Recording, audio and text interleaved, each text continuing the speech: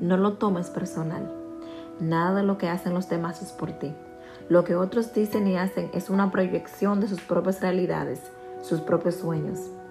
Cuando seas inmune a las opiniones y acciones de otros, dejarás verdaderamente de ser la víctima de sufrimientos innecesarios.